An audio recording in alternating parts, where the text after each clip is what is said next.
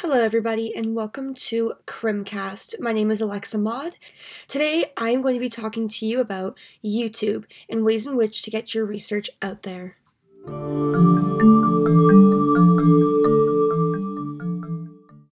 I have to ask you guys, when you think of something that you want to learn, where are the places that you go to type in whatever you're looking for?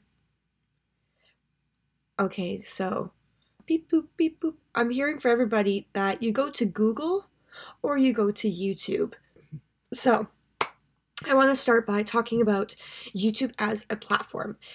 And the first thing I want to kind of bring to the table is a wide range of videos. YouTube has a very wide range of videos. Literally anything that you want to learn about, you can go to YouTube and find it. Whether it's videos from 8 years ago, 10 years ago, 2 minutes ago, or 2 weeks ago, there is something there for everybody. And outside of that, there's also a copious amount of educational content that is put onto the YouTube platform. It's not just vloggers and people that are TikTok famous going on to YouTube and making themselves more popular, but there's actually designated educational areas, whether that be for children, that be for academics, be for aspiring police officers, literally anything. And I remember watching YouTube in high school learning how to do math because that was the one thing I couldn't do. In addition to that, there's also little categories on YouTube. So you have a niche, and within that niche is where you can find most of your viewers and overall get most of the attraction to your content. Okay, so first I'm going to start off with talking about the benefits, and then we will go into kind of the downsides of YouTube. And then after that, I want to break down for you guys exactly how you can put your research on YouTube in the most constructive way. And by that I mean which ways you can really gain the most viewers and ways you can combat any issues that you may run into.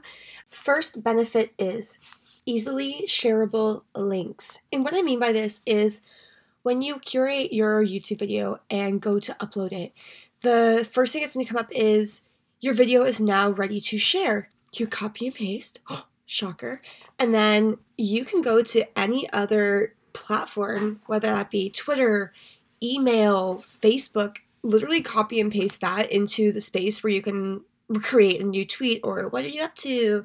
Now, if you're looking for more of a limited audience or you are just looking to share it with a specific group of people, there is a way that when you upload your video, you'll notice it says private, public, or unlisted.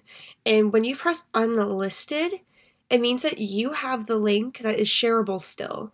And if you want to email your friend or a bunch of colleagues or an organization your video, you send them that link. Again, just copy and paste it to them, and only you and them can see it.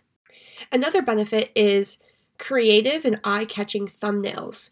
Now, this gets me going a little bit because when it comes to YouTube, you initially would just like upload a video and you wouldn't think much of how to grab the people's attention. However, when it comes to YouTube, there are so many people uploading videos every minute, every hour, every day. And one way in which to really grasp people's attention is by having a creative and eye-catching thumbnail. And the thumbnail is exactly what you see when you go onto YouTube and you scroll through videos. That big picture gives you an overlook of the entire video. Now, if you see one that's really bright colored, maybe has a funny little picture on it or has an animal or a baby, you're more inclined to pick it. If you just have a random thumbnail that YouTube generated for you, which might just be a picture of your face, no one's going to click it. I'm sorry. Like, I know that. Maybe just don't do that. But when you upload your video, you can upload your own thumbnail that you can create on any other website. And I personally go to PicMonkey, I think it's called, or BeFunky, something like that. It's a free website. You can just upload your picture and make a actual attractive thumbnail to put onto your video.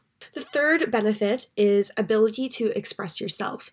Now, through podcasts, you can hear people's voices, as you can tell, but also when it comes to YouTube, your face is in it, or you at least have the creative ability to showcase aspects of yourself that research papers necessarily don't allow for. I love this about YouTube because it allows you to become connected to your viewers and it allows viewers to become connected to you. When you are able to be yourself, it honestly gets so much more attention and people love your content that much more and will continue to come back for more, which in return relates to my fourth point is greater outreach. When people are loving your video, they're going to send it and share it to other people. And another way to get greater outreach is by utilizing tags. Now, it's a little bit hidden. It took me a while with the new YouTube update to figure it out. But if you go to YouTube and when you upload your video, you can scroll down while the video is processing and it will say more options, I'm pretty sure. In there, there is a section for tags. Now, tags are keywords that people can search up in YouTube. When people search up, say, criminology, if you hashtag criminology onto your video in the tag section, it will come up as one of the top results, or at least one of the results that they can actually see when they first type in that keyword. Also, that kind of depends on how many subscribers you have and just how many views you might have on that particular video, but it does help bump your video up further to have more of a chance to be recognized by the public. And tags can also be really popular things as well. Like I know during Corona right now, oh god, Corona, you can put as many tags as you want. You can put hashtag Corona, you can put hashtag COVID, you can put hashtag criminology, hashtag education, hashtag proactive policing, whatever it is that your video encompasses, you can tag. And that will be very beneficial in gaining that greater outreach. Last but not least, the benefit for YouTube, which is my fifth benefit, is fostering communication from like-minded individuals. By curating your tags and your thumbnail and your title and everything about your video to a specific niche, you are more likely than not to get people that have the same ideas, or at least maybe to have a little bit of devil's advocate in them. Like-minded individuals on YouTube are easy to acquire and they will likely find your video before you even find them. Because of the way YouTube works, once you start uploading and watching videos that you enjoy or that relate to your content, you notice that videos like that will be coming up on your recommended page. Same thing happens with your videos. If those people are watching a lot of criminologically based videos or criminologist research videos, it's going to come up in the recommended and they will likely be watching your videos as time goes on. They can comment on your video, receive feedback, or they can even message you privately, or if you have your business information on your YouTube channel, they can contact you through that and you guys can work on collaborations from people that you might not otherwise have had a chance to receive feedback from. Now onto the more of the flip side, downside of YouTube. I'm not going to dwell too much on the downsides because honestly there's not like too many. And also, why do we want to focus on negativity in such a trying time, right? To begin with the downsides, I'd say the number one downside would be trolls on the internet. And yeah, like academic Karens might be a part of that. But more or less on YouTube, sometimes you can get these bots or you can get trolls that just like to make you feel bad about your content. But there is a way around that. There is a part on YouTube in your settings where you can go and you can kind of decide who and what is allowed to comment on your videos. If you don't want any comments, you can turn your comments off, or you can have a bunch of comments marked as spam, so later on in your videos you can go and check and see who is commenting, and you can kind of decide what comments you want to stay, what comments you want to delete, which is amazing because why do you want any kind of hate on your videos? You don't. And honestly, when it comes to educational content and research on YouTube, we're kind of lucky because a lot of people that are viewing those ideas and like our content are not going to be bashing us because our videos are our work and our livelihood compared to people that might vlog or share their day-to-day life. There's more things up for speculation and for outside comments to kind of infiltrate that. The other downside is lack of views or lack of subscribers. And what I mean by this is, again, when it comes to the benefits and talking about greater outreach, it's hard to get your videos to take off and get like thousands of views unless you have a very strong base of subscribers. It's hard for your videos to be curated to go onto people's recommended sections. So that's where kind of the linking your work on different social media platforms comes in handy, because if you put it on Twitter, you put it on TikTok, you can put it on Facebook, you can put it onto Instagram on your business profile, and that facilitates a really good outreach because you're getting people from different areas that can be driven to your content rather than relying solely on YouTube to put your content and research out there. So now you guys are probably wondering, Alexa, how do we do this?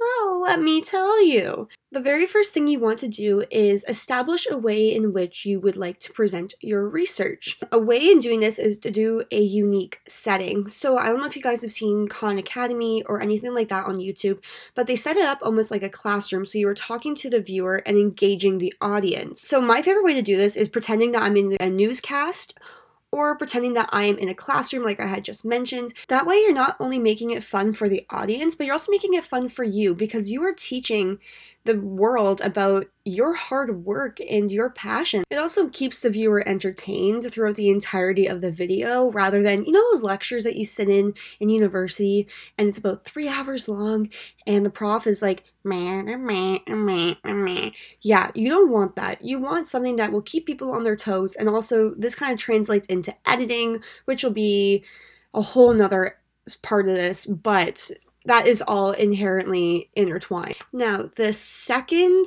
idea that I have for when you are developing your YouTube video, do not read your paper word for word, I swear.